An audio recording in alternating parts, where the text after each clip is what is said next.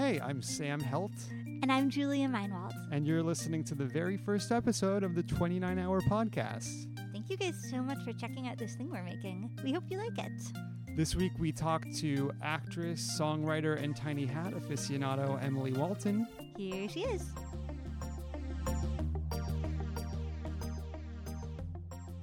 But then it's just a stupid thing where I kept telling him, I kept getting auditions, which is wonderful. Yeah. But I'm telling you, the first audition I had during that workshop was the first audition I had in 3 months. Yeah. How? And then suddenly there were a bunch, and he was like, "You're in demand." And I was like, "I'm not. I'm telling you, I've had 2.5 months of so little to do that it would blow your frickin' mind." Isn't it insane how that happens? Because Yes. the week that we went out to San Diego to do the Can you workshop of Loneliest Girl in the World, Remind me when that was again? Sorry. October, Okay. that same week I had to turn down 5 other things. 5? And like literally the month leading up, I had nothing Nothing. going on, and coming, like I was telling myself like, well, this means that like, you know, I'm in demand and like, you know, it'll keep rolling in when I get back, and like nothing. I did one other project through the end of the year. We felt so bad. No, it was, We and didn't like wanna- honestly, like Oh. it's exactly what I wanted to be doing. Of course. It has nothing to do with like picking one or the over No. the other. It's just that they all happen at once, and like it's I think it's just like for people who have more going on, I think it's just like sort of like a part of the business. But Yeah. for me, where I have these long dry spells, it's just so devastating because I know that like I could do, like, in the amount of time that I have, I could do all of the projects I'm being asked to do. It's just that I have to be in the same place at the exact same time. But And if they had some been of it- spread out in a slightly different way, I could have It'd be done them perfect. all. I know. Yeah. And some of it I feel like was like comical. It was like, Yeah. I'll be 45 minutes late, but like those were the crucial 45 my minutes and the gosh. whole thing wouldn't work. Yeah. That's Yeah. not fair. I mean, it is the stupid saying, when it rains, it pours. Yeah. But why is that? But why is that? I don't understand, because I feel the same way. I mean, like, especially, I know that toward the end of the year, things do slow down. Harry and I talk about this all the time, and we have for years and years, that like actors always talk about a busy season, Uh-huh. and he and I are always like, yeah, totally, busy season. Like, when is this busy Yeah. season? Yeah. I feel like my busy season is just whenever I'm busy. That is. And is that a it season? Could, Can we that count that season as a could season? come once every 3 years. Well, global warming, you can't predict. Yeah. No, El Nino. I wish El Nino, baby. But like, yeah, it's very frustrating, and it also just, it's not conducive to feeling good about the thing that you are doing. Like, Yeah. you feel like you can't invest fully, or at least I feel like I can't invest fully in the thing that I am working on, because Yeah. I'm thinking about the million other things. Yeah. Especially in this You mean world when of you have more development. than one Yeah. thing going on at a time? Yeah. Especially in this world where we're developing shows, and so we're doing sort of like it's a pipeline of the same project, and when you miss one step along the way, it feels like more like, oh shit, am I not along for this ride Yeah. anymore? Have I hindered myself in that process? Like if I'm not available for like this week, will they not ask me to do the next one? Right. And oftentimes, I mean, in my experience, they won't. Like, I've had a Yeah. few where I have not been asked to do, like, wasn't around to do the second one, and then didn't get asked to do the third. And it's like, well, okay, Yeah. I guess that. But I don't know. It actually was a good test, these past few weeks that I had, because I came out of a time that was so terribly unbusy. I was like, okay, let's see how because also, side note, I started taking Lexapro right around my birthday. Uh-huh. And like, I wanted to I'm just generally trying to assess how it's affecting me and making things easier or different for me. Yeah. And so, being sort of in the thick of this really busy time, I did have far less anxiety than I expected myself to have, Huh.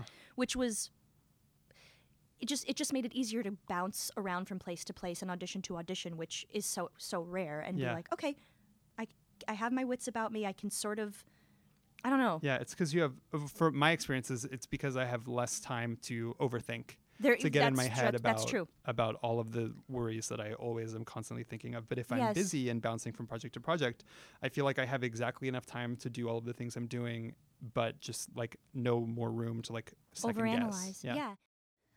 When you're working, I often find that when I'm working, I have my best auditions. Like when you go to an audition, when you pop over during your lunch break or something, Yeah. you're like, I actually have to get back to rehearsal. So you just Yeah. I don't know. It's just I've felt that too. I don't know exactly what it is, but it just feels like you're coming from a different mindset a little bit. you already sort of feel like, well, this place that I'm just coming from, they wanted me, so maybe Yeah. you guys want me too. It's nice when you feel like there are people who are like co-signing on your talent Yeah. at a given point. Yeah. You're talking about cosine like math, right? Cosine. Exactly. I want to talk about math. Sine, cosine, Really? tangent. Is that right? Yeah. Yeah. Secant, cosecant, I don't- cotangent. Don't know about that. I remember those vaguely. I was I was a Very math vaguely. minor in college. No, you weren't. I thought Yeah, that's I why you was. brought You that up. Wait, When I got to school, I thought I was going to double major in math and Hispanic studies. Wait, I think you must have told me this at some point. Yeah, probably somewhere along the way. But then I like hit a plateau of math, and it was right when I completed a minor. So I was like, great, You here's a have minor, a math and then minor. and then I like did not finish the Hispanic studies department. I took 2 classes in that department, and then I was called back to theater. Called back. The clarion call. Wait a second. Do you think about math? Like, is it a part of your life in a big way at all? No. Okay. I mean, I think like honestly, for me, the most that it like has to do with my current career is like learning music. Yeah. Because Yeah. rhythm and patterns, like those were the things that I liked the most about math, was like patterns and numbers and Yeah. breaking things down in that way. And so I feel like it translates really well into learning music and learning That music makes quickly. a lot of sense. Yeah. Should we start asking Emily some questions? Yeah. You know Math what questions? I really want to know, Emily? What? I'm obsessed with your social media. Oh, God. All of the videos you Well, post. Sam. What? Okay, no, fine, no, nothing. There's gonna be. I think What? there's probably gonna be a lot of compliments tonight. So I if you're don't- feeling uncomfortable, Should I just like, leave? No, just like If you lean hear- into it. Lean into the mic? the discomfort. Okay. And the mic. If you compliment me and then like, hey, listeners at home, hear in silence, they'll know why. It's because I'm very uncomfortable. But I'll try to say thank you. I'm curious if you see that as like a part of your career, or is it just a completely separate thing, or is it like a parallel thing? Because you hear a lot about like Yeah. social media being an important part of actors' Yeah. careers. Well, I guess to answer your question, I do not see it as part of my career at all. No. But then I have moments where I realize, oh, people who are playing a part in my career, like a casting director or a director or a writer, could easily seek me out on social media and be like, what the fuck is going on here? And my friend Daniel Zychik, who is a good friend of mine and a writer and all that. Oh, we are going to Yeah, talk we're- about him. that's Oh, on we our are? list. Oh, good. He is so... I feel like he sort of is the big brother presence in my... Not big brother, but he is like a brotherly figure in my life. He's always watching me. And he just kind of... He'll text me immediately if I post something on social media that in his mind is like, has gone too far. Oh, wow. Oh, wow. But And it's... do you listen and like take it down? I have on occasion, Uh-huh. but it's usually all in good fun. And I know that he supports the randomness of my social media Yeah. presence. But what I've recently come to not discover, but to feel about it is that for a long time, I think I was feeling like so much of what I choose to post is intended to be funny or, is meant for a joke. Yeah.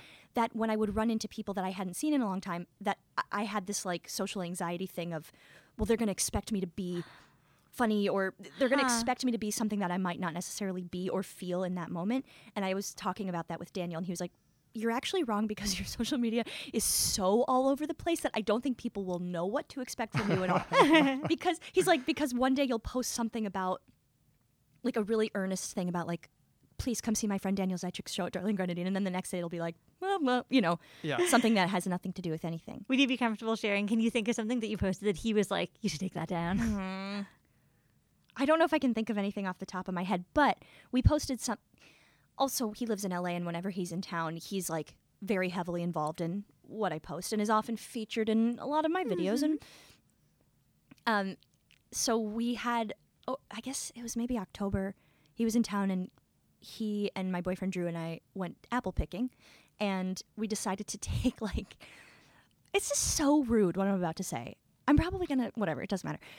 We wanted to take like a lot of basic, I'm using air quotation marks here, basic photos and post them like a day at the apple orchard through the eyes of how a lot of people use social media, which doesn't mean they're bad people. It just means they're like people who are more comfortable with sincerity than we are or something. So we posted a series of like things that we thought were funny, but seemed at first glance very sincere. And then I started getting really uncomfortable with it, and we took them all down because I felt like it wasn't being properly received or something. Do you know what I mean? I do know This what is you a mean. pretty big tangent off of that. Yeah. But Jeff, my husband, has twice now triggered major like social media wrong impressions with posts that make it seem very much like we're having a baby. Oh my gosh, really? Which he thinks are like, this is so obvious that it's a joke that we're safe and we are not. Yeah, oh my gosh. But tone gets misread Tone. so often on social media, online, Especially anywhere. when you do think about, like you were saying, like the people who are your social media friends who you actually maybe never see and have no idea what your tone is. Yeah. I have sort of like a mantra on Facebook these days, which is life is weird, send a smile, okay, thanks. I love that. Which sort of like came out of like it just sort of like came about organically, and it just seemed to like fit where I was in my life. I think it'll fit where I am for the rest of my life. Yeah, but, why not? it is funny the way that like people I don't see very often now interact with me, because like I was in the halls at NYU doing a reading, and you were doing a reading in the halls. Yes, exactly. Not in the rehearsal room. No, I was on a break in the hall, gotcha. and there was another reading going on down the hall, and a girl I had done a reading with like 5 years before was in that reading, and we encountered each other in the halls, and I hadn't seen her in those like 5 intervening years. And the first thing she said when she saw me was, "Oh, hey, life is weird." As if it were my name. Like, as if like I'm the life is weird guy, which like was very, very odd for me. And Did so, you like it? I mean, like in the sense that like social media is about branding, I guess it's like, well, at least I have a brand. Mission accomplished, I guess. That but and your that family was feud never calendar. the Yeah. mission. Yeah. Oh, and the family feud Yeah. calendar. That too. That's, I mean, when you do something frequently enough. Yeah. Yeah. But that was never the mission for me to create a brand. It was just sort of like where I was in my life. And so I do think a lot about like how these things are being received. Well, because your intention is so clear to you, obviously. I mean, Exactly. that sounds so silly to say, but I know what I mean when I put these things out there. But there is, I think, clearly the more prominent part of me is okay with the idea of people being like, what the fuck is going on here? Because obviously I keep doing it. So I think I kind of like that. I kind of like that.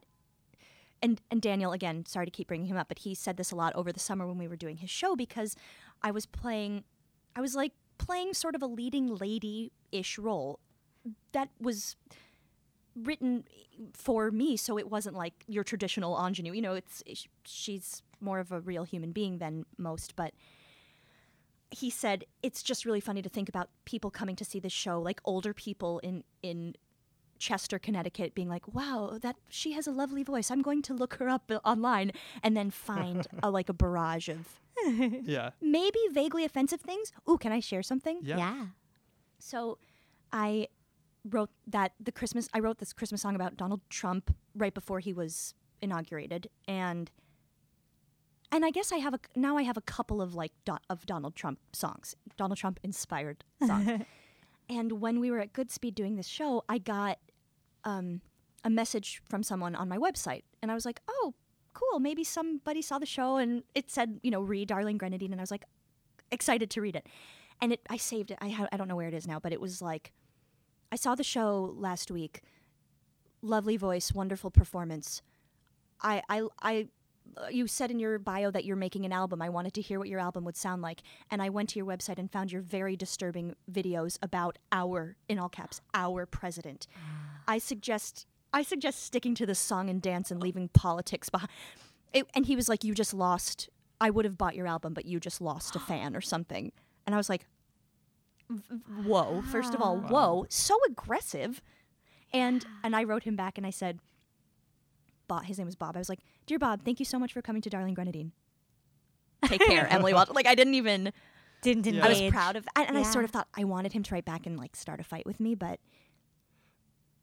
he didn't. But this is sort of to my point about it's different, but it's sort of to my point about your social media, the videos you make, which you started to say, like, you know, there's sort of maybe a disconnect between what you're doing on stage and what you're putting out, like, as your own personal. And have you ever like considered that? Like, I mean, like you've said, like, you enjoy. Is this an intervention? Are you trying? No, because I'm obsessed with the videos, and glad. I don't ever want you to stop. I don't think, but I I'm will. just personally super curious about how actors use social media. Like, I remember hearing someone who was starring in a Broadway show, like, the producers like firmly suggested that she create a Twitter account because she didn't have one, and it was like a big part of their like plan for like rolling out their publicity and advertising was like getting getting the actors involved to, you know, do certain things on social media. Yeah, that stresses me out a lot. Yeah. I think part of the reason I've sort of been able to not fly under the radar, but do the things that I do so consistently and frequently is because I'm not doing, like, I'm sure if I were in some fancy Broadway show, some powerful man would be like, you can't make those videos anymore. Oh, I don't know. Do you? I hope not. Well, I guess depending on what it is, I think about. It's funny to start to try to analyze what people are posting that because they want to be posting it and what they're posting because somebody's telling them to. Yeah. I know a couple people who are doing Mean Girls, Yeah. and there's a lot of Mean Girls related stuff happening, and I'm just curious as to how much of that is encouraged by the producers or whoever. Yeah. And how much is genuine. It's hard to know. I mean, I've definitely been encouraged to like create social media posts about like concerts I've done. Yeah, you know? me too. That I'm fine with that. Yeah. Because we all want people to come to the concerts we do. You know, it's not like, but I don't know. I think I also have sort of not taken it a step further, but on my website, which is, to me, if I were to refer anybody who's wanting to work with me or curious about me, I would refer them to my website, because that is like, there's actual stuff on there. But I also have some weird things, and I have a section called Tiny Hat World, which is just pictures of me in tiny hats because I love tiny hats. And somebody recently brought that up and was like, what's the deal with it felt like they were criticizing it. And I was like, you know what? If somebody wants to work with me and they go to my website and they're so turned off and confused by the tiny hat world, then I don't want to work with them. Yeah, I feel that. You know what I mean? I was just, I'm about to do a play, and I was asked to send in my bio. Yeah. And I was just like, I don't want to list all of the readings I've done. Like, it's not, no one cares about the readings I've done. And so I like made some like cheeky Facebook post being like, hey, is it considered acceptable to like describe the most recent jigsaw puzzle I did in my bio? I love that. And Jeremy Yada wrote, yeah, that's way better than like listing the reading you did in 2011. People want to know that you're a real person. And I was like, I took that to heart. I was like, yeah, like, and if people don't want to know I'm a real person, then like, I don't want to know them. Exactly. Yeah, I struggle with that because I feel that impulse so strongly, and I personally always prefer seeing the things where someone is a real person and seeing the tiny hats. But I feel like sometimes I get the feedback that I'm undercutting my credibility and that it's so hard to be taken seriously that I can't afford to be flippant. Yeah. Which I hate. I mean, but does it have that. to be flippant? Like, does doing what we're talking about have, or are you saying it's being perceived as flippant? Yes, it's being perceived as as flippant. Yeah. I mean, that makes me think of two things, which are that one is I am trying to, in making some of these videos, or I don't even know if I can call them like characters, but things that I keep revisiting. Doga with. Well, so. That's a character. Well, I think it's a character, but there's something that feels like gross about referring to, I don't know. You know what I mean? Wait, contextualize. Okay, so, well, how do I say? I don't want to refer to her as a character. It feels weird. Why? Okay, this person, I don't know, it feels like I'm giving myself too much credit or something. Like I'm deeming myself I'm going to call it a character. So you can just say, in Sam's words, this character. Okay. Sam calls this thing I do a character, but basically somebody who does yoga tutorials and among others. In my mind, it could be just an ongoing thing where she wants to teach people how to do things. There's something so, I know I'm not at all the first person to say this, but the tutorial culture is mind-blowing to me. It's crazy. But so just people who think they have a lot to offer but don't. And so I was doing a show in Denver last year, and I was bored during the days before the performances at night, and I kind of just started, I'd had this idea for a while, and I started making these videos, and people seemed to enjoy them, enough people, and I'm sure I also, for every 3 people that liked it, there were like 15 who were like, I am not following this person anymore. But I don't know, there's something about whenever I do the character, as Sam calls it, I just feel so good. It makes me feel good, and I think there's something about her and it that I really like and connect to. But I'm trying to actually, like, I submitted something for Ant Fest, which I'm sure I won't get into, but that would be that character in a completely different context. Oh, wow. What a dream. For me, it would be a dream, but I would come see that show. you would. I hope. I don't think I'll be in town for AntFest this year. Where are you going? Wait, what play are you doing? San Diego. You're going to San Diego? Yeah, Julia and I are doing The Loneliest Girl in the World. You guys? A production? A production in That's San Diego so exciting. in May and June. That's so exciting. Yeah. Congratulations. Thank you. Who's directing it? Same guy, Matt? Same guy, Matt Morrow. Matt Morrow. He's That's very, wonderful. very cool. Yeah, we're safe. I want to go to San Diego. Yeah, come Yeah, hang out. come. Come hang out. Let's come hang for a couple You hours can and then meet fly back. my nieces. Wait, they're in San Diego? Mm-hmm. Isn't That is perfect. Yeah. But you're from San I'm Francisco. from San Francisco. My brother moved to San That's Diego. right. I always sort of forget that, Yeah. clearly. And I forget that you were a math minor. A terrible friend. Did you forget that my middle name is Walton, too? No, I will never forget that. And I just don't understand why you told me that like 4 years into our friendship. Well, because like it's not in the front of my mind. So like I know that's what you it said. occurred to me like- at one point when we weren't in a room together. Yeah. And I was like, oh, I should tell her that. But then when I see you, I'm not going to be like, oh, by the way. I guess you're right. Also, the fact only gets funner and funner the closer you guys are. That's true. Like, it's not a fun fact at all if you're just like strangers with a similar name. That's true. Yeah, but like we're probably like distantly related. I or bet not we so are. Distantly. Yeah, maybe we're We should do one of those 23andMe. yeah, or like the show where they Oh, trace back paternity lineage. tests. Yeah. That's No, not you know, what you're like, talking about. that show where Like, like yeah. Meryl Streep got told where she came from. Yeah, where Is it called they're Where Do You always Come From? crying. Something like that. Meryl Streep, you came from like somebody who made you a really good actor, and you've won 1 million Oscars. I would like to do that. I would like to do one of the 23. Why do I keep saying 23andMe? I feel Yeah, like I that's just saw a one of commercial. the, Yeah, where they do DNA your genome. testing. It's a DNA test. I would like. Have you guys done that? I haven't. I feel scared about it. Why?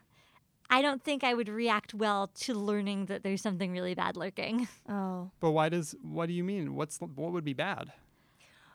I mean, I don't know what sort of latent genetic problems could be Oh, there. but I that- don't think it tells you like genetic disposition to like diseases. It just tells you like your lineage. Oh, like, that's all? Like or yeah. that's You would think it would be because of the name. You would think it was that. Maybe it is. when I hear from people, it's like, oh, I found out that I'm like 95% like Northern European and 5% Italian or whatever. You That's know, like, something and dark that's, lurking in there. Maybe no. I'm Italian. Maybe I'm Italian. I can say that. maybe there's other stuff that like isn't as easy Yeah. to post on social media, but that's what I've encountered. Interesting. Yeah, I'd be curious about. But I know what you're saying. I don't know about that stuff. Finding out what you are maybe prone to, or Yeah. Ugh. yeah, there's something terrible about that. Let's I'd be not talk very- about it. Yes, anymore. let's not even think about it anymore. Okay, Let's fine. instead talk about Darling Grenadine. Okay, darling So, Grenadine. Look at your face. With that really good I'm transition. very excited to talk about it. I'm excited too. I wish I could have seen it at Goodspeed. I wish that too, but I hope there will be another opportunity. I'm not saying this in like a cryptic way. There is not. But I hope one day soon, I hope so. in like 2021 or something, which is not that far away, No. but it feels No. far away. It sure does. It just takes a long time for things to happen, huh, guys? That's Yeah. the next presidential administration. Oh, Yeah, wow. that's- yeah. That's a good way to look at it. yeah. So Hopefully. close yet so far. Don't even. But So so that part. Yeah. no, go for it. written for you, created for you by someone who knows you very well. Yes. How much of that was you feeling like did you sort of have input into it, or did it just sort of spring up from the fact that he knew you as well as he did? I think his initial reason for wanting to write it was because, at least this is what he has said in interviews and to other people, is that we'd been singing together for a lot since the beginning of our friendship, and we've now been friends for like 11 years. So he wanted to write something that combined our voices, and something for our voices and for our shared sense of humor is how he sort of phrased it. And so it basically, we did a concert of a few songs from the show before he had even really written the show. Like, he had the idea in his mind, but there wasn't a script. There was a handful of songs. And Kristen Hange, who ended up directing most of the iterations of this, saw the concert and then sought him out and said, the songs were so great, I'd like to direct the show. And he said, there isn't a show. And she said, well, why don't you write it and we'll do a reading in May of this year. So he wrote it. So basically, he had known that he was going to be creating a role for me and a role for himself ultimately too. But I didn't have any input when it first was being written. But when I read the first draft of it, I was like, I have definitely said that. I've said those words.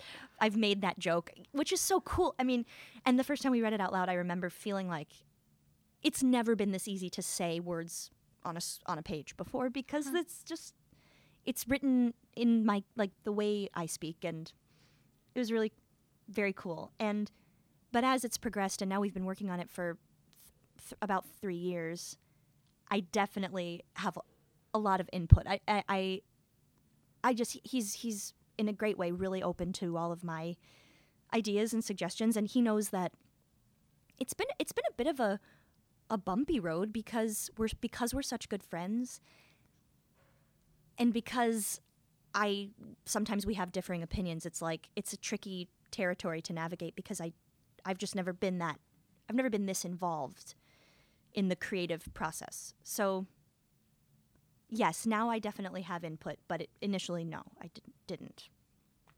But it's cool. I actually have been, I don't know if he'll listen, I've been wanting to ask him about being given some sort of I don't know if creative consultant is a title that is often used, but I feel like that's what I am to this show, and I want that to be known.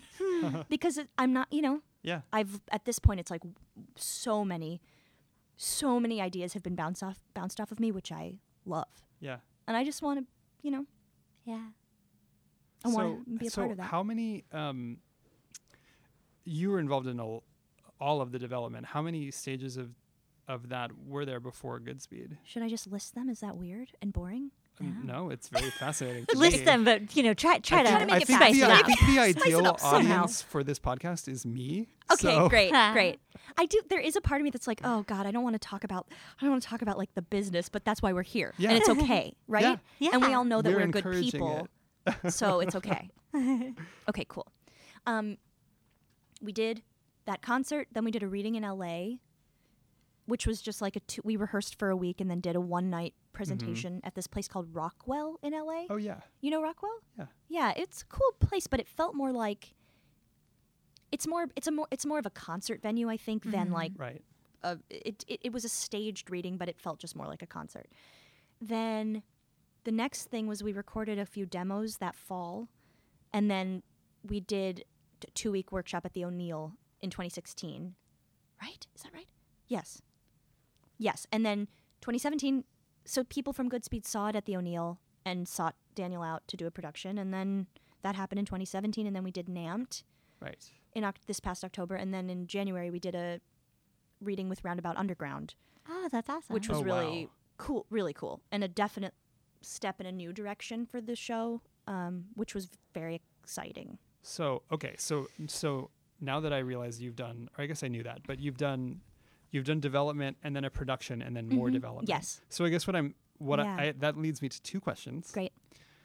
The first of which is, was there anything that surprised you about because I mean, full disclosure, like I'm about to do a production of a show that I've been doing development of for almost 5 years now, or about 4 years now. That's so crazy because that's sort of when we met. Like this was one of the first things we did together. Actually, that's when the three of us all met. That's when or you two had met each knew other, you, but I this didn't is when know I you. met both of you. They can't see me pointing. I knew Julia. I didn't know Sam. But so like I'm, and this is the first time that I've done all of these stages of development with a piece and actually now progressing to a full production. Mm-hmm. So what I'm just selfishly, I'm really curious, like, was there anything that surprised you about doing the production, having gone through all of that development? Does that make sense? Yeah, it does make sense. I mean, it's really, I think, first of all, it's very exciting that that's happening because it feels like that's definitely the logical next step. That's God's plan for a musical. That is God's plan, yeah. And this is all God's plan. So, this is a religious podcast, right? Yes. Okay, cool. It's a math and religion podcast. I don't know. It's tricky to answer because my immediate feeling about the production had a lot to do with feeling really ready to do a production, but not feeling entirely prepared.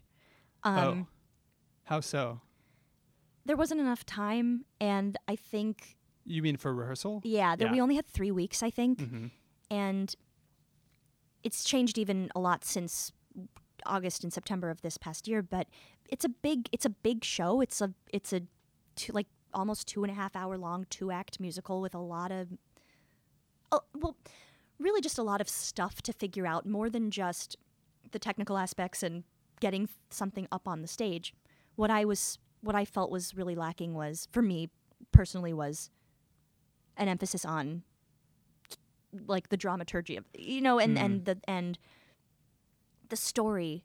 And so I was surprised by how, despite how well I knew the show and the material and had Daniel as a source of information when I was questioning things, I felt really scared. I felt really like I didn't have much of a foundation underneath me, which is not I don't think you're going to feel that way, because also you've been working on this show for a lot longer than, right? I mean, it's 4 scary years though now. to hear you say the things about like a lot of material. I know. 2 acts, almost 2.5 hours. But that's music. Complicated questions of tone. But like that should be. It's also the exciting stuff. Yeah. When you how much time do you guys have for the rehearsal process? We have about a month. That's good. Yeah. Yeah. I think you're gonna be good. I do, but I mean, I don't mean to make this all about me. I'm curious to hear about your experience. You're so selfish, and I'm so mad at you. I don't know. I guess there's also the trick of every time I've worked on this now. So Daniel is no longer in the show and hasn't been since that very first reading. Okay. So every time we've done it, there's been a new man playing opposite me. That's sort of like me and Anita. It's Yeah. true. Yeah. See? So is there going to be someone new for this? Go We round? did Do you this know yet? the last reading we did. It's going to be the same woman. Okay, cool. Yeah. So And she's wonderful. great. Yeah, so there's been a bit of a, I'm sure you will relate to what I'm about to say, which is that it's a weird thing to want to do the material justice and show that you know what you're doing, and you can't pretend to not know a song when you know a song. Right. But you also don't want to make the person you're playing opposite feel like they have to play catch up or feel uncomfortable or ill-prepared or something. So there was also an element of that going.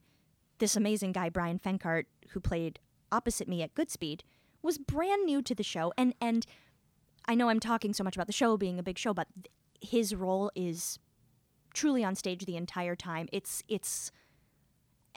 just a really demanding part in every possible way you could imagine.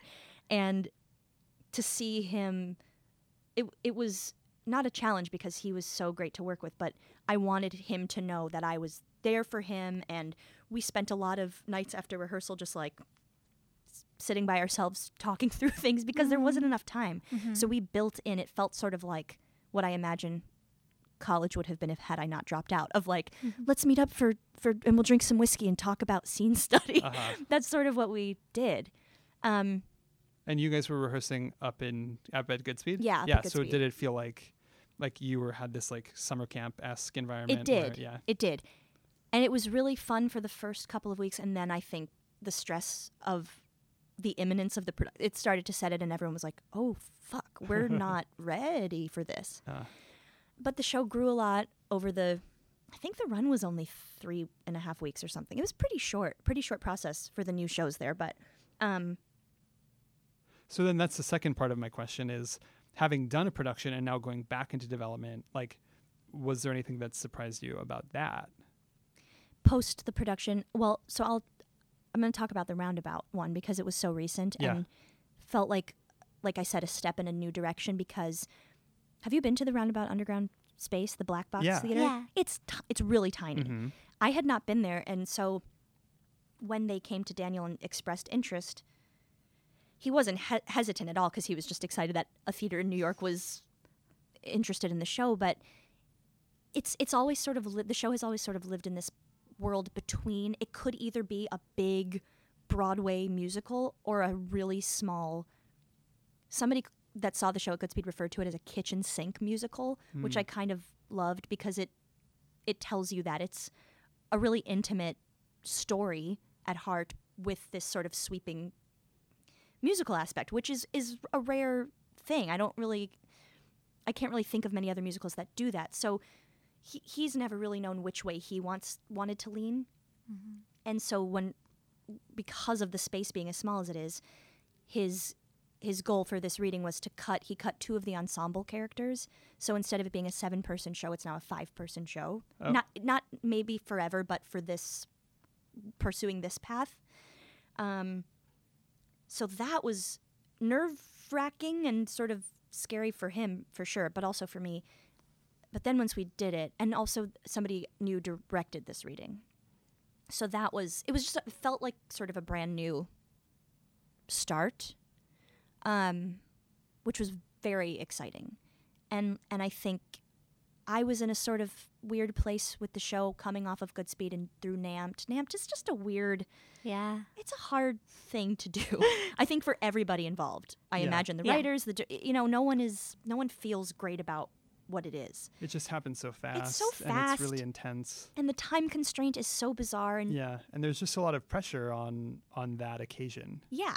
I mean, it is exciting. Like, I feel like both times I've done NAMS, I've ended up feeling really fulfilled and like, we rose to this challenge. Yeah. But it's stressful getting there. It is. That's maybe what like by the time you get to that second showing, it's like, oh, we did it. Yeah. Oh, we totally did it. Yeah.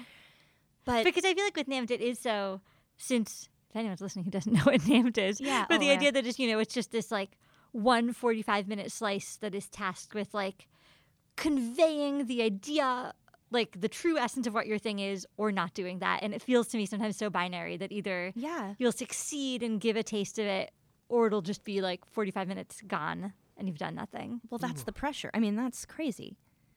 But yeah, I felt like after that I either felt like I needed a little break from the show, or I needed something to breathe new life into it for me. And this last reading did. That's so good. It was really great. And also exciting to be, not that space will be where we end up doing it. I hope that it will, because that would be so cool. And they never do musicals, so it would be a really interesting thing. They opened with a musical. Ordinary Days. Yeah. Right. But they haven't done one since. Correct. Yeah. What year was that? It was when I was in college. I think it was like 2007 or 8. That sounds right. Wow. It's been 10 I feel like years. it must have been 8, because I don't think I was still in grad school. Oh, okay. Did you see it? I did. You did? I did Yeah. too. You both saw it? I should have seen And it. yeah, I remember it was when I was still tweeting. And it was when I would still tweet about like There was shows Twitter that I in liked. 2008? Maybe. Oh God, I didn't join Twitter until 2009. So maybe it was in 2009. okay. Maybe it was my first year in the city. Okay. Because I joined Twitter like as I was graduating college in 2009. You were ahead of the curve. I didn't join No, Twitter. I really wasn't. I think you were. I was bad at it anyway. And I I'm would always terrible post at it. things like, oh, just saw this and it was amazing. And I remember I posted about Ordinary Days and I was like, everyone should see this. It's beautiful. Yeah. And then ended up having a very fruitful collaboration with Adam Guan over the years. Yeah, And that's it's pretty just, like, cool. Yeah, it was cool. I was like looking back over like all my old dumb tweets and You then saw I saw your that tweets. and I was like, Aw. oh. Oh, that's pretty sweet. Yeah. I have Sweet tweet. a friend who just, I'm always, because I don't tweet, so I don't understand like the dynamics of the world perfectly. And it strikes me as some like so bold. So, you guys know the band, the Mountain Goats. Yeah. Yeah. And my friend, they're his very favorite band. He loves John Darnell. And sometimes he'll like tweet at them or respond to them Yeah. and just chat with them. Because I guess in Twitter, that's just like a thing you can do. And he recently, like the Mountain Goats followed him back. Oh my gosh. And it was, yeah, thrilling. like, huge. That's a huge moment. Bill Nye, the science guy, follows Drew because it must have been like 3 years ago or something. Drew and I were just sitting around our apartment one morning and talking about Ed Begley Jr. I feel like we had just watched maybe he's not even in A Mighty Wind. We were watching one of those Christopher Guest movies. And we were talking about Ed Begley Jr. and somehow I said egg bagel Jr. and it made us both laugh a lot. And so Drew quickly like went onto Photoshop and just got a picture, took Ed Begley's headshot, and wrote egg bagel Jr. and tweeted it and tagged him or whatever you do on Twitter. And then Ed Begley retweeted it, and then Drew got all these new followers. And I was like, God damn it, I should have tweeted it. Because I wanted people to know that it was a collaboration. You should get creator credit. You should talk Creative to Daniel consultant. about that. I'm always the creative consultant. Always the creative consultant, never the bride. Never the bagel. Never the bagel. I'm never the bagel. But can I just say one thing about Twitter while we're on the subject? Oh, Yeah. please. And then I'll go back. But I was looking through my Twitter because it's now...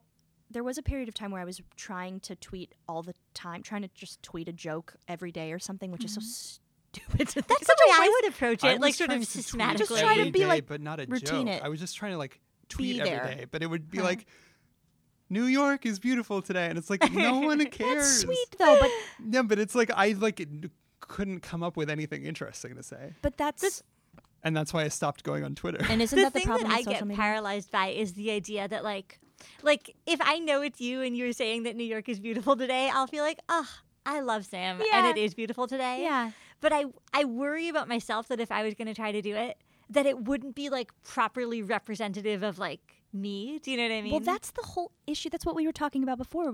You know your intention, right. Yeah. but it's so easily misconstrued. And I think social media in general is just a way for us all to not to criticize anyone who participates in social media, but for us all to feel sort of maybe what a celebrity might feel. Do you know what I mean? Like having followers, having people. Yeah. It's just such a strange time. It's such a strange way. It's to have to think about yourself and your life, to choose how to represent it, if you so choose, on a daily basis in that way. Yeah. That's bizarre. Yeah. But think about I mean, that's what celebrities do. They have to be so. They have publicists. They have Yeah. people who are. I mean, celebrities have had to have a brand, I think, for a very long time. Yeah. I don't know. It's a weird.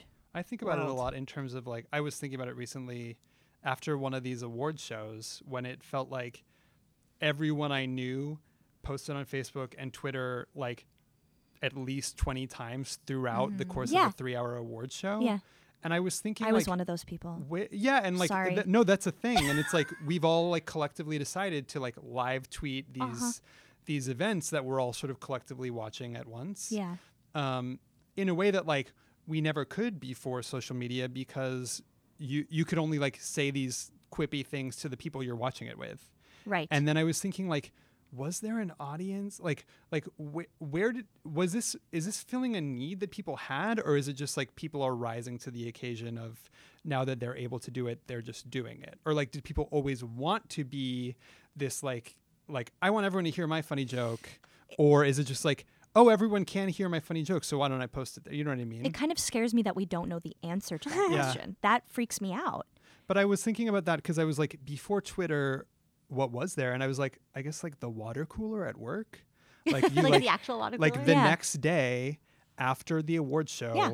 you gather on a break Right. with your coworkers and you talk about it. That's right. And I think like, that's true. But I don't know. My thing is like, I read Sarah Ruhl's book of essays. I'm about to talk about wow. this.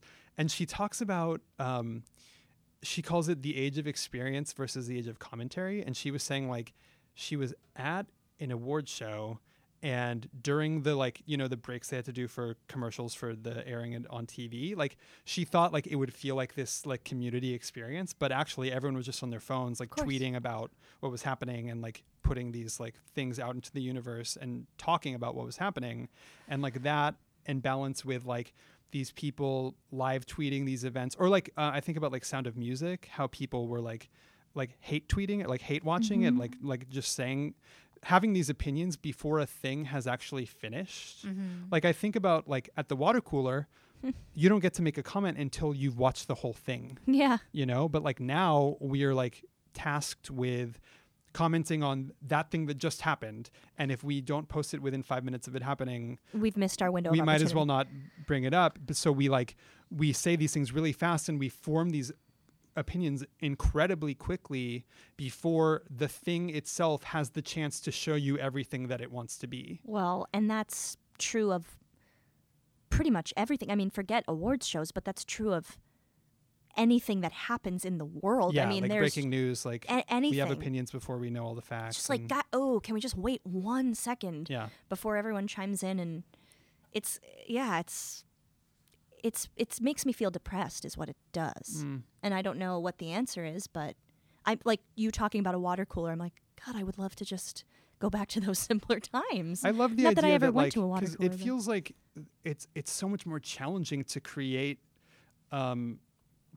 something now because people are like picking it apart along the way instead of like it used to be that you got to show them everything you made before anyone got to weigh in, and now it's like they have this like gigantic platform to say things before, like they could say something like, I hate this, like this show is like for a, you know, just an example, like this show is representing gay people really poorly and stereotypically, but maybe by the end of the episode the goal of the creators was like to flip that and like show something at first that like maybe isn't like wonderful, and like by the end of the experience, you know, the goal is to like subvert that or whatever. And it feels like now people will like post on social media like this is offensive before they're able to even take in the entirety of the thing. I guess that is sort of a nice thing about live theater. Like still you don't usually see people in a Broadway house live tweeting a show. Just watched the first scene of blah blah blah. Although there probably are some assholes who do that, but it's not as common. Or at least at intermission. Yeah. But that is one amazing thing about live theater is that like you get to show them the whole experience before they have the opportunity to comment. Unless you take an intermission and then you're fucked. I'm just kidding. But all theater should be 90 minutes. That's fair. I mean, that's another question I have is do you guys like one-act shows? Do you like seeing one-act shows? I do like seeing one-act shows. I do too, but I also like, for example, like Giant, which played at the Public, it was about 3 hours long, but out of town, I guess it was about 4 hours long. Wow. And I felt like I wanted to see that version because it felt like that show bore that amount of time, and I felt like the 3 hour version shortchanged it. What I really want to see is like a show take the amount of time that it needs. Well, but that's, I mean, again, to bring it back to Darling Grenadine, that's, and I'm sure you have probably felt this too, pressure to tighten, shorten. Yeah. And Daniel, it's funny because at the same time as our show, they were doing Oklahoma on the main stage, and I went and saw it, and that was almost 3 hours long. Yeah. Wow. And everyone's just okay with it because it's Oklahoma. And I'm like, also, by the way, Oklahoma is a ridiculous show. Can we just stop doing those shows? Like, I don't know. I had a weird moment watching that show, but why is it okay for that show to be nearly 3 hours long? And meanwhile, Daniel is writing something that is completely new, an idea that sprung from his brain, and yet it's a shame. I like this idea, Sam, that like every material has an inherent correct length, and it's just a matter of finding it. I like that idea too. I don't know if a lot of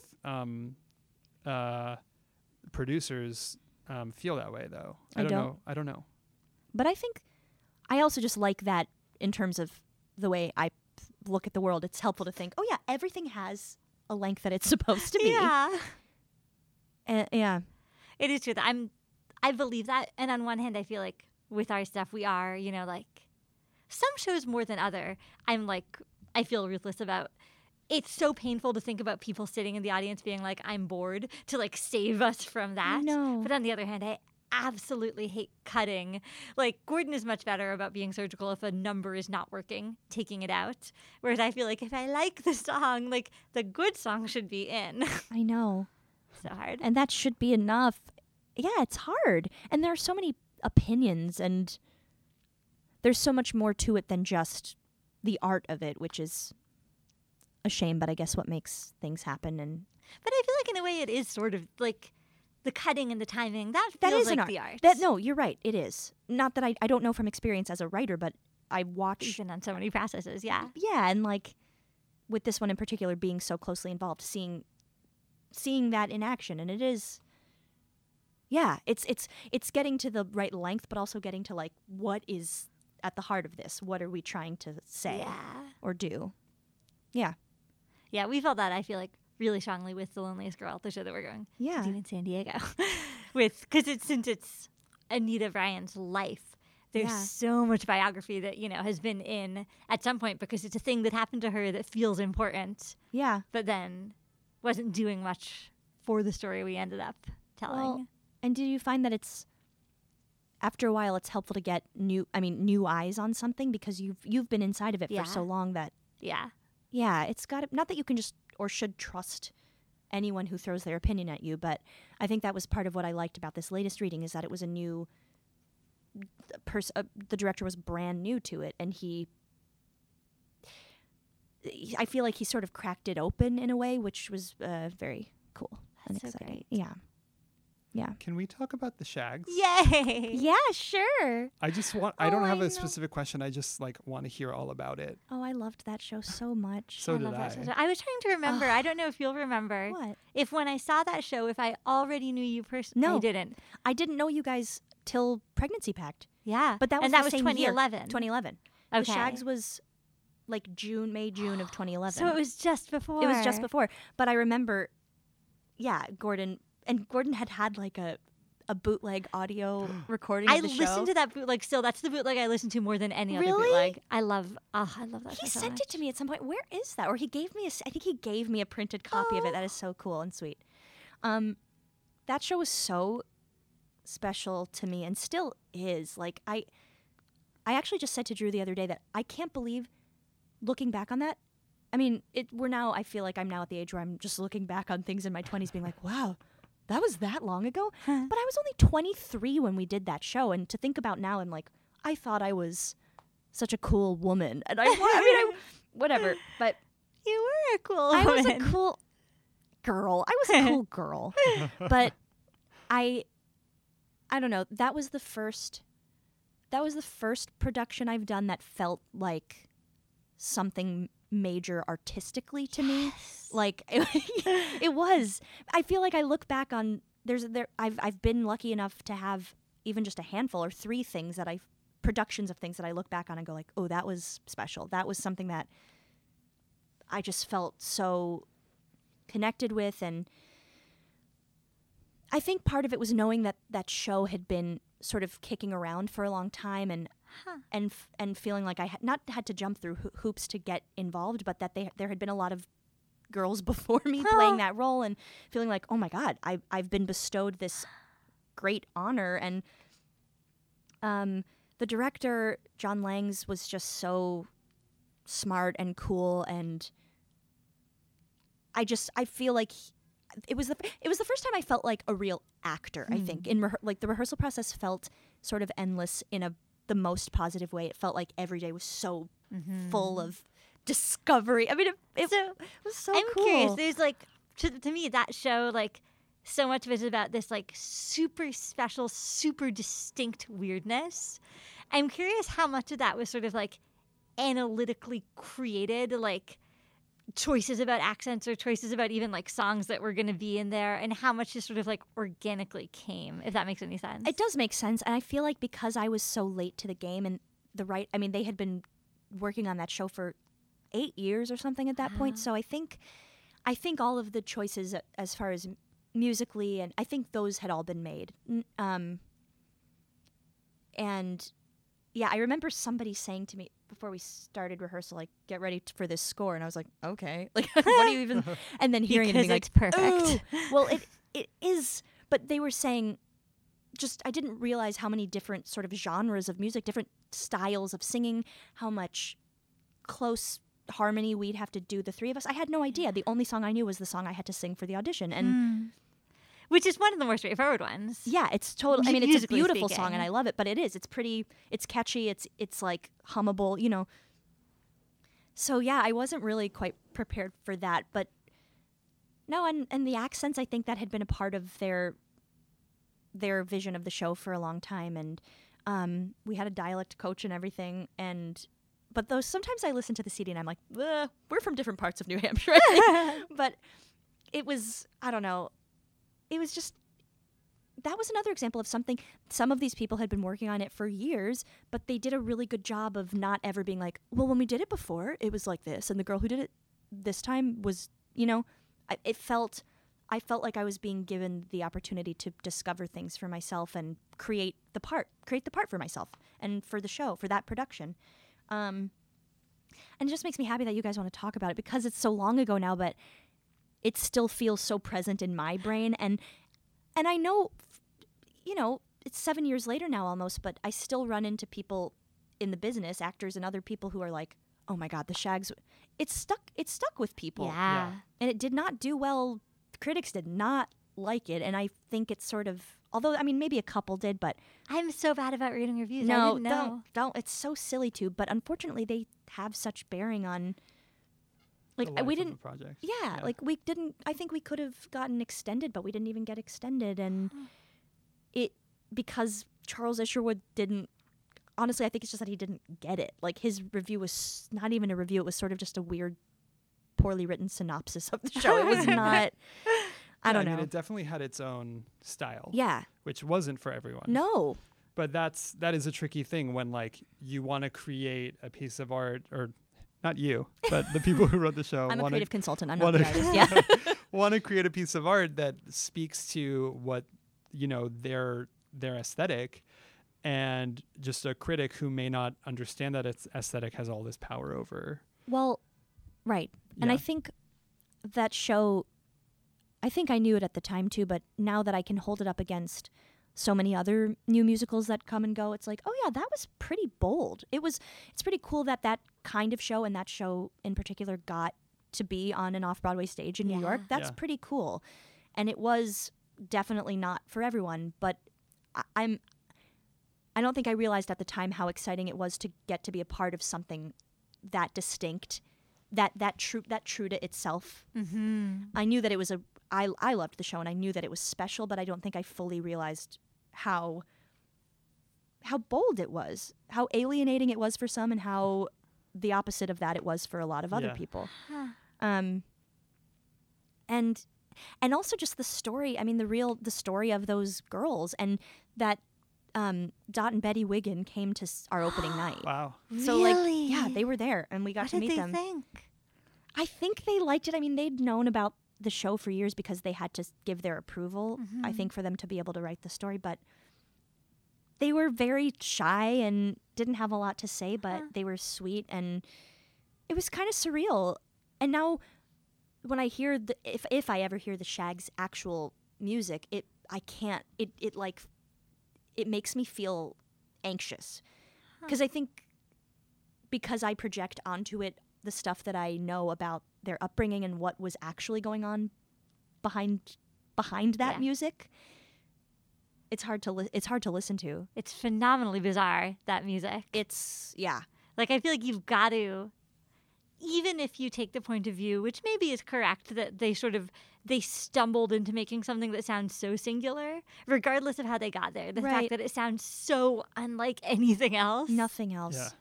But just how funny it is that, like, Frank Zappa decided that they were better than the Beatles, and then suddenly now, you know, they became a sort of cult.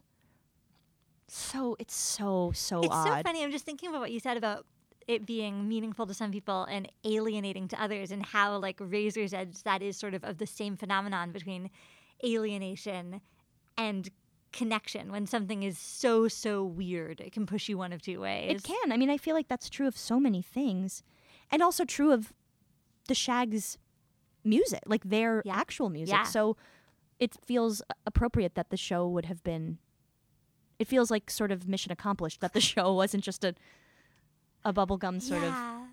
It wouldn't have been right. But there were people who criticized, people who loved the Shags, who didn't like that the music didn't sound like the Shags' music. Which I just feel like, what are we going to have, 2 hours of... How could anyone else make that, though? I don't think they could. I don't think so either. Although, for the album, Jamie and Sarah, who played Dot and Betty, they couldn't use the actual... There was a segment in the show where we did the recording montage where... Yeah, like we played... Which I thought was so smart. The I gimmick loved that it would go from the sound... That they deal with it not by like whitewashing or whatever, but saying this is what it sounds like in their heads. Yeah, this is how he's hearing them, like how their dad is perceiving it versus the reality of it. And I thought that was such a cool segment of the show. But to have that on the album, they couldn't use the actual Shags recording. So Jamie and Sarah basically they recreated it with guitarist and a drummer. And it's kind of eerie how uncanny it is. It came up on my shuffle the other day, and I was like, that's freaky. I mean, Jamie had been doing it. She was one of the actors who had been working on it since the very beginning. So she just like knew it's just locked in there. But yeah. It sort of reminds me of the thing you were saying earlier about if you've listened to songs in the same order enough time that you can say what key it is. Once you've listened to those Shag songs, you can sort of. You sort of can weirdly sing along. Oh, I freaking love that show. I'm so glad you guys saw it, and I'm so glad you liked it. I'm so glad I saw it, too. Yeah, I wish more had... Where'd it go? It's nowhere. It's just I'm nowhere glad now. you guys got a cast album. Me too. It's there, so at least. it is. That's a very, very cool thing. So, well, I mean, I love hearing from you that, like, the Shags was this, like one of a very few selection of shows that, like, have meant that much to you. And I'm curious, like, I don't know, because I think about this all the time. Like, do you have, like, goals in mind for, like, your career in terms of, like, the types of projects you want to work on? Or do you feel like you don't have that kind of agency at all and you're just, like, doing whatever? Like, how do you like, think about, like, the future of your career? I think that you're catching me in a moment of really asking myself that question just at this time in my life, and sort of I don't feel like I currently have the agency to make those choices, but I want to. I mean, I think a manager that I was talking to once said that the only power you have as an actor is the power to say no. And I feel like that really stuck with me because it's just ingrained in us to say yes to any opportunity that comes our way. So, and as scary and painful as it can be sometimes to say no to things, I'm starting to really listen to, I have an instinct about every opportunity that comes my way, and I have to just start listening to that. And so I think coming off of doing Darlene Grenadine and knowing what that meant to me and what something like the Shags meant to me artistically and intellectually, and that, new, and what I've worked on with you guys. I mean, like, only what we've worked on together is new stuff. That's really what, I think there was a time where I felt like, oh yes, of course I will want to go play. I'm going to keep bringing up Oklahoma for no reason. I don't know why. But, like, of course I'm going to go play Ado Annie in Oklahoma. I don't want to go play Ado Annie in Oklahoma, so why should I do that? And so I'm starting to, that also involves distancing myself from what, like, because, my parents are actors, were actors, and what they came up doing is so different from what I'm doing, I think. And they're like traditional sort of song and dance people, and that's not diminishing any of their talents because or any of their accomplishments, because they were able to raise 2 kids and being working actors, and that's kind of amazing, I think. That's very amazing. But my dad says, like, my dad just did his first play and he's 57 years old. So the fact that I've gotten to do, like, plays and musicals, that is really cool, and I want to keep on that path, and I also want to write a lot more than I have. I want writing to become a much bigger part of my artistic output, and trying to figure out what that means. I don't know. I feel like I'm at a weird sort of, I'm on the precipice of something maybe shifting, but I'm not scared. I'm excited about it. I feel more I feel like I'm approaching the place of having more autonomy and just being okay to say, I don't want that. I want to do this. Nice. But who knows if who knows if that's true. I think it will. I hope. I think you got a good head on your shoulders. Oh, thanks. But I also think sometimes about just going back to school and becoming a therapist. That's another thing I'm thinking about. I think about becoming an accountant. Well, you and math. Every day. You do? Every day. You guys, I don't like it when the really good actors talk about not being actors anymore. Well, this makes me sad I and said afraid. this once, but like the you know how like when actors like who have just had their like huge big break and they're being interviewed and they always say like, yeah, like literally the day before I thought about quitting the business and then I got the call, and it's like, that's because we think about quitting the business every day. Oh, I thought you were going to say you're trying to put that out there. Like, if I just say that I want to be an accountant, maybe. Oh no, I mean, it's a true thing. I'm wondering if tomorrow will be. I just feel we don't have to. This can be the end. No, this is not a good way to go out. What I'm about to say. I'm just about to say that my younger brother, is now an actor, and it's just I feel like I'm surrounded by unhappy people that I love.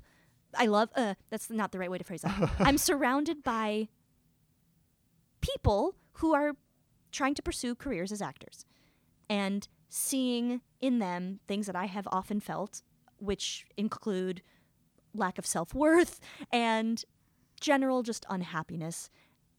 And I don't like that for myself, and I don't like that for the people I care about. So there's just I'm in a phase of like, this business is hard and I don't want to spend my whole life at the whim at other people's beck and call. Yeah.